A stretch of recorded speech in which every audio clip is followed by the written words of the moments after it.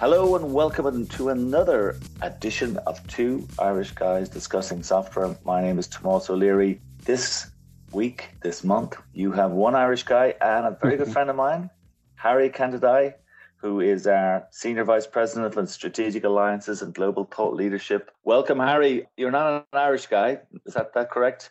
That is correct, Tomás. I was thinking of an easy fix. Just add an O. Harry O'Candidai, I become Irish. Yeah, that's good. Don't worry, that works. That works.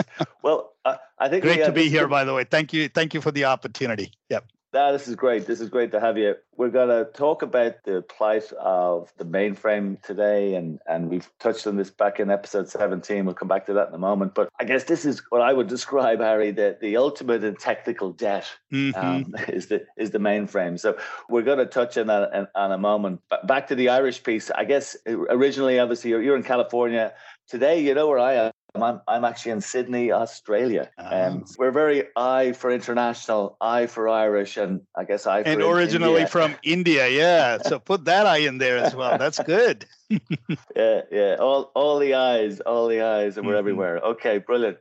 So yeah, listen, this is going to be a show. We're going to talk about the mainframe. We're going to talk about this ultimate technical debt. The mainframe is dead was an episode we had back in 2017. We had a good friend of mine, Paul Arnerich, came on, and it was fascinating. I mean, ultimately, Brenda and myself had a conversation with him, and I said the mainframe absolutely was not dead. And I think looking at today, it's safe to say that's exactly where we are. The mainframe is not dead. Sure, it's not. Without a doubt. Absolutely. And if you think about the podcast you did back with Paul Tomás in 2020, I believe it was, and I recall Paul talking about a public face and a private face that large companies have when they talk about mainframes, right? Publicly, it's a great story. Hey, we need to get off the mainframe. We're looking at a faster, a cheaper, more modern alternative. And as we know, mainframes are tied to very high capital expense. So publicly, it is a good thing to say. But as Paul also said, the majority of the companies privately know, and this is true today than it was in 2020, privately they know they never can count on actually moving away from the mainframes, right? They really can't. Can you imagine, Tomás, an airline using mainframe for flight and crew planning and reservations and go down the list, maintenance and crew scheduling, air traffic control? What is the risk if they are looking at moving out of mainframe? Or take any of the world's top banks, 96 of the 100, I believe, use mainframes, and they use mainframes for large scale transaction processing. Or equally, retail companies, 23 of the top 25 use mainframes to process transactions and manage inventories, etc. So bottom line is, Paul, I think, was spot on. I think it's true today as well. There's a huge risk, and companies are, depending on the industry, highly sensitive, highly regulated, and high risk to move off to an alternative. So bottom line, I agree. Mainframe's not going anywhere. And in fact, I think it's alive and kicking more than it was back in 2020, Tomás. I was just doing a quick look at the revenue numbers, right? From Z Systems, they announced the Z15 back in 2019, and then the Z16 was released earlier this year, I believe, back in April. But the average revenue increase has been 60 to 62% year over year. So we'll see what the new series does. But even from a revenue perspective, it's alive and kicking. So Yeah. You mentioned bottom line there. I mean, I remember Paul telling us, actually, when you talk about the mainframe again, he mentioned the study that had been done by some forensic accountants who examined that nearly 80% of IBM's profit comes down to mainframe. Just a significant portion. And he was talking about sort of the number of transactions, business transactions, that ultimately at some point, he said 92% of business transactions, whether it's that airline booking system or a bank transaction, at some stage they touch a mainframe. All right. 80% of the world's business data is on a mainframe. This is incredible. You know what I mean? So, and still 7% of the global spend is on mainframes of IT spend. I mean, this is enormous. When you look at the total spend on IT, whether it's be the hardware, it's the software, it's the services, it's the people. You go back to that technical debt conversation we had before. This concept of that legacy or technical debt getting smaller physically. The physical size of this relative to this, maybe the physical size hasn't changed massively, let's be honest, but the physical size relative to the overall size of the cloud or the data centers that are out there today, and the mainframes and the legacy type products that run in that environment and the technical debt element, it may be shrinking relative in terms of physical size and numbers of users, et cetera, but actually its importance has probably stayed the same.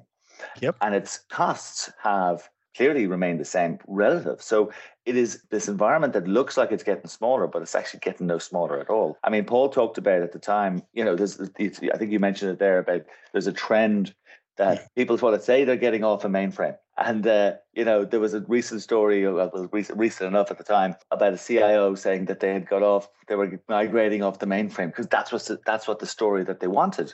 And what they neglected to say is that they were getting off a Unisys mainframe onto an IBM mainframe. So they really weren't going off a mainframe at all. And I think this is one of the challenges, and one of the things we push people to think about is that there's an accepted view in the industry that says we must replace the technical debt. We must replace the legacy. When in actual fact, maybe this is the problem.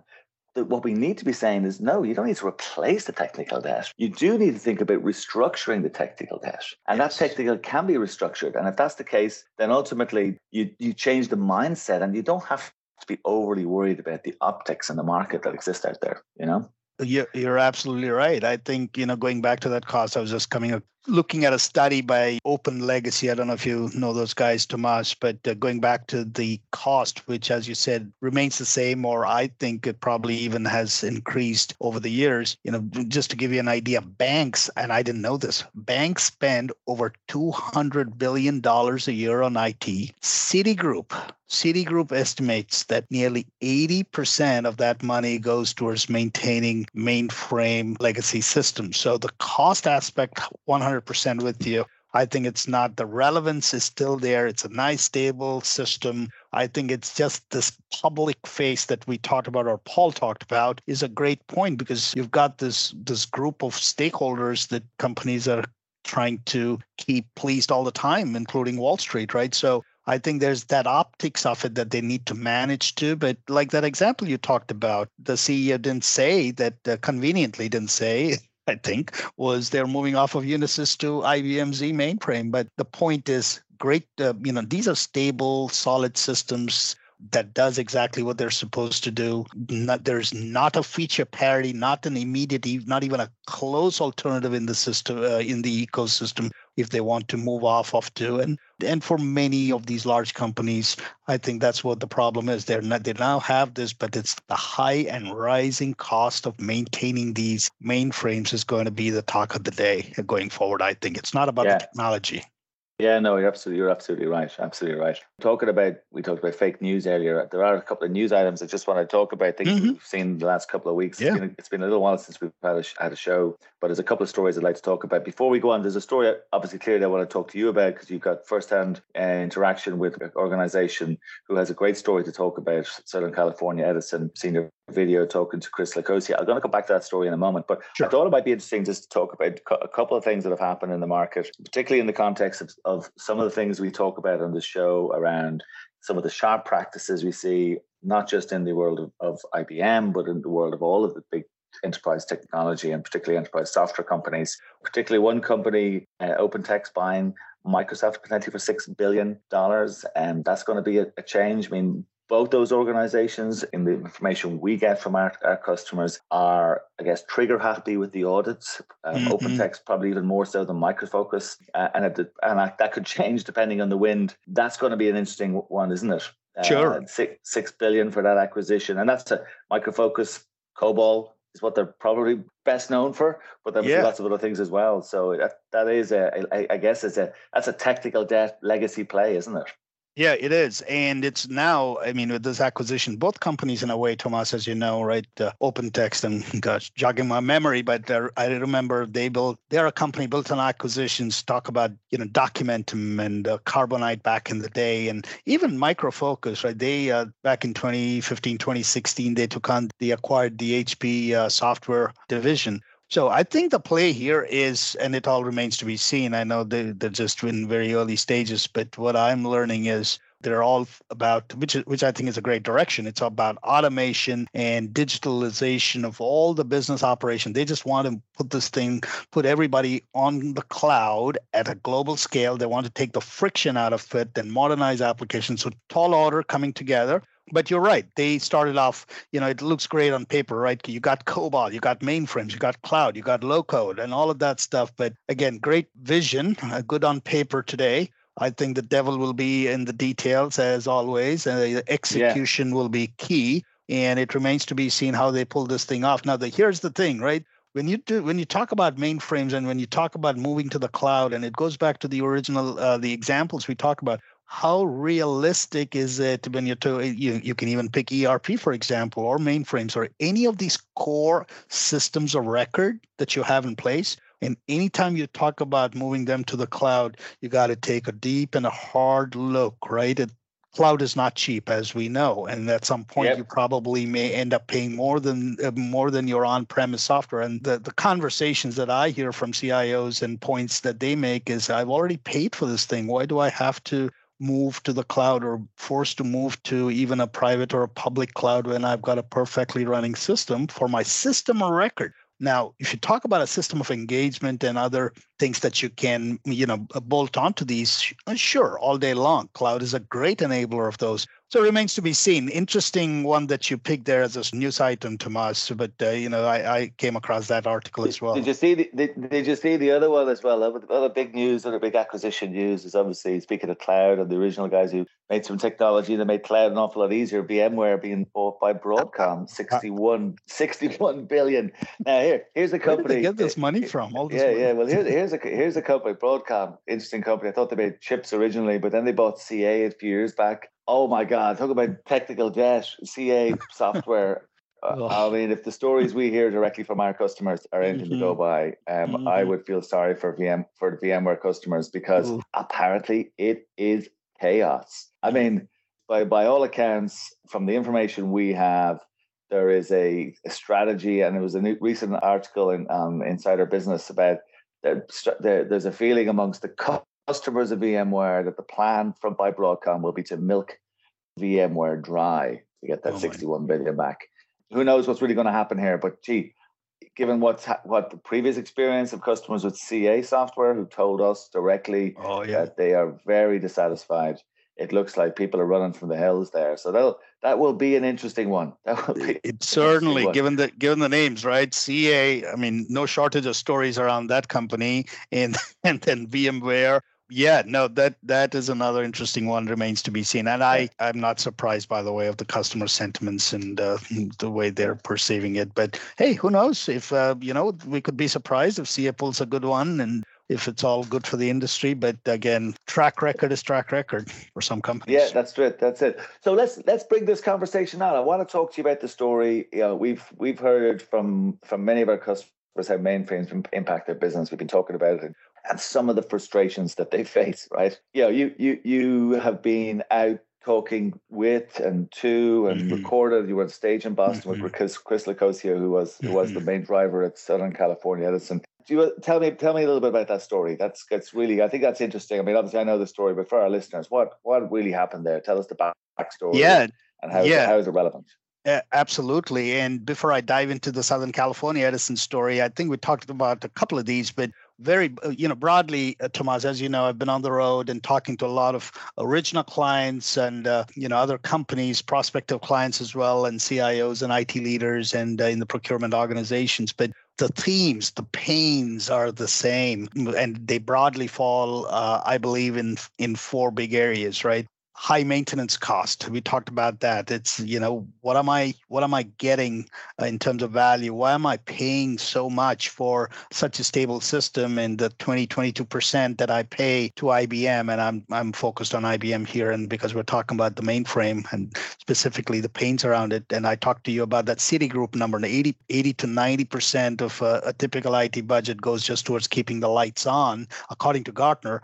And a sizable portion of that, if you're talking to a mainframe customer, so that high maintenance cost, big pain. Okay, so I'm paying all this money, but am I getting good support? No, we're not. They're not getting good support from IBM for different reasons, and we'll talk about that. But they don't get the value from what they're paying IBM as well. The other interesting one, again, not surprising, is they just don't have the skills internally or other companies. They just, because all of these are many decades long product that have been perfected over the years, and a lot of that talent has moved on, and in some cases IBM has unfortunately let them go. But there's a big shortage of Z specific skills, and then the ability to modernize Z platforms, right? With how do I change some of these mainframe applications to support my innovation? So it can be done, but many companies struggle with the modernizing part. So high cost, poor support from IBM. We don't have the skills, and we need to continually modernize. And I want to make sure my Z system interoperates well with the rest of the environment. So keep those four things in mind.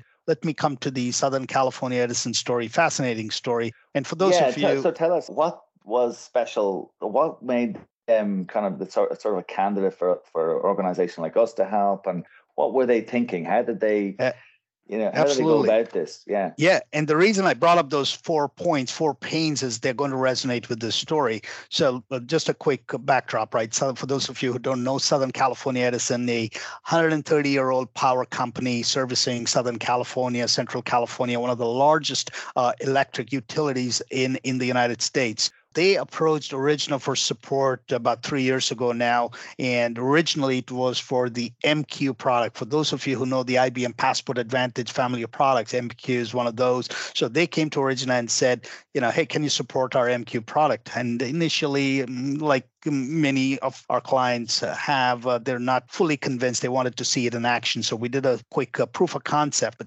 Origina was able to solve in 4 hours an MQ ticket that was still unresolved and languishing in IBM support world for 6 months. And they were going back and forth. This goes back, Tomas, to the poor support. And though they were paying high maintenance to IBM, 6 months, and they didn't hear anything. And here we are, we come in and Origina solves it in 4 hours. And that gave Chris Lacosia, who was the lead for IBM for Southern California Edison, he was the head of their IBM software and maintenance contract. That got him very intrigued. They began to get the confidence. So long story short, they went from there to they added other products like WebSphere and WebSphere set of products, the Rational set of products, ID management, et cetera. Now, fast forward 18 months, this was in 2020 or so, when California was faced with some serious wildfires back then. And Chris and team, I remember, he was gracious to share the story at a recent event in Boston on stage with me. And he talked about how the IT organization at Southern California Edison was under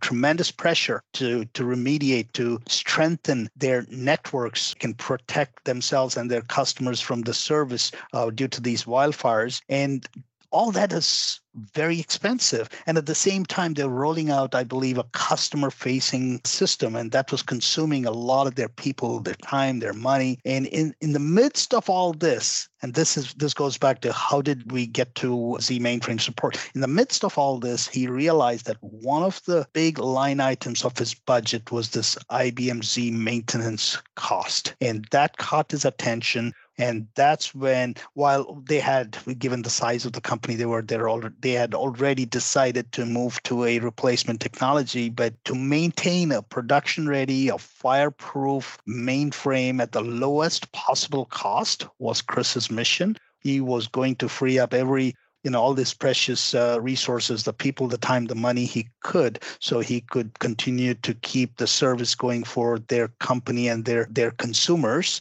And that's when he spoke with Origina again.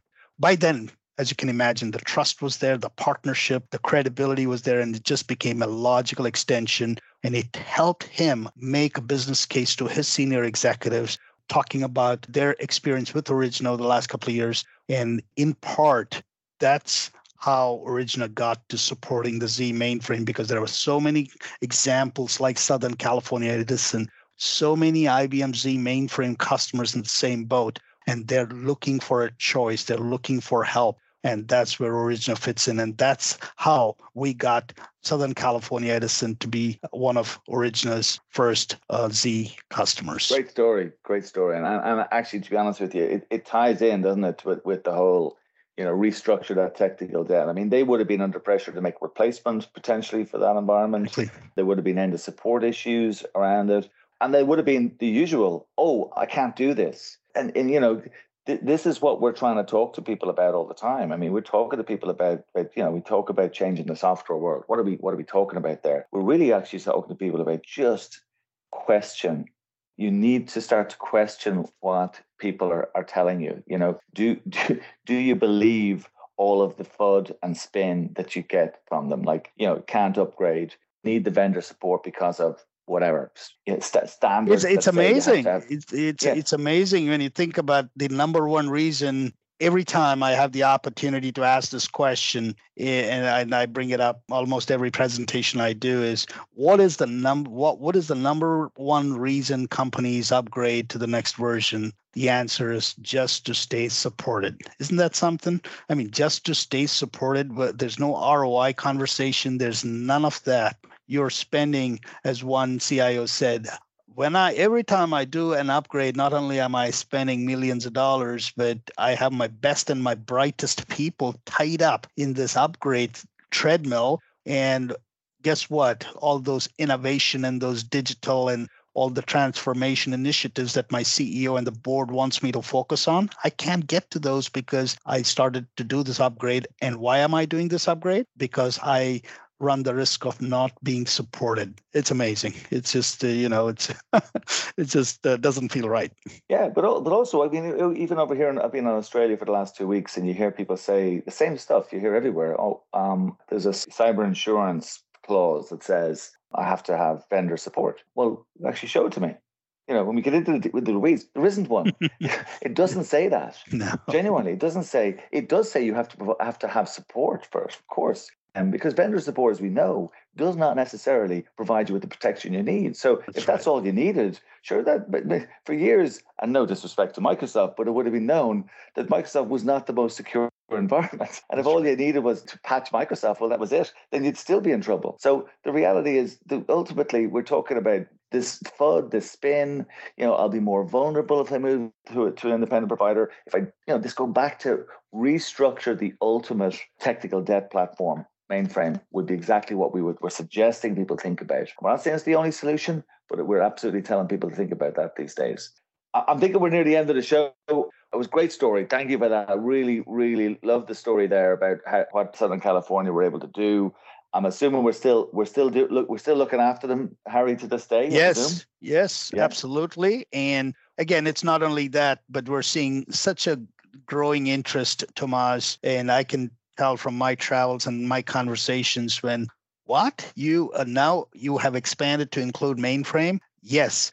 Back in June at our Empower conference, that when we announced that Origina is offering IBM mainframe users the same freedom to choose third-party software maintenance for their perpetually licensed products that run on the Z operating system. So many of those products you may be familiar with, DB2 and MQ, and some of them may be unique, but we're now the only provider to provide all IBM software maintenance, not only for the perpetual license products on open and distributed systems, which are all the Passport Advantage set of products, but the mainframe as well. And the timing is perfect, right? So Origina has perfected the model over the last decade with the Passport Advantage. I talked about the Southern California Edison story. We have so many clients now with the trust, the credibility, and global customers. You're talking to people in Australia. I'm talking to customers across other regions. So now it's the word is getting out. The customer confidence, here's the key. Customer confidence has inspired us to expand our offering to Z mainframe customers now, and the timing couldn't be better. Telecoms, banks, electric companies, every customer that we talk, every industry that we touched upon in the conversation today that has mainframe will be interested. So let us know if there's anything we can help you with. But that's how we got into the Z mainframe business. Brilliant. Big problem for people to have. It looks like mainframes are not going anywhere, as Paul Arner said back in the day. They are not dead. And now maybe with the help of us and your team, we're going to get the support that they deserve.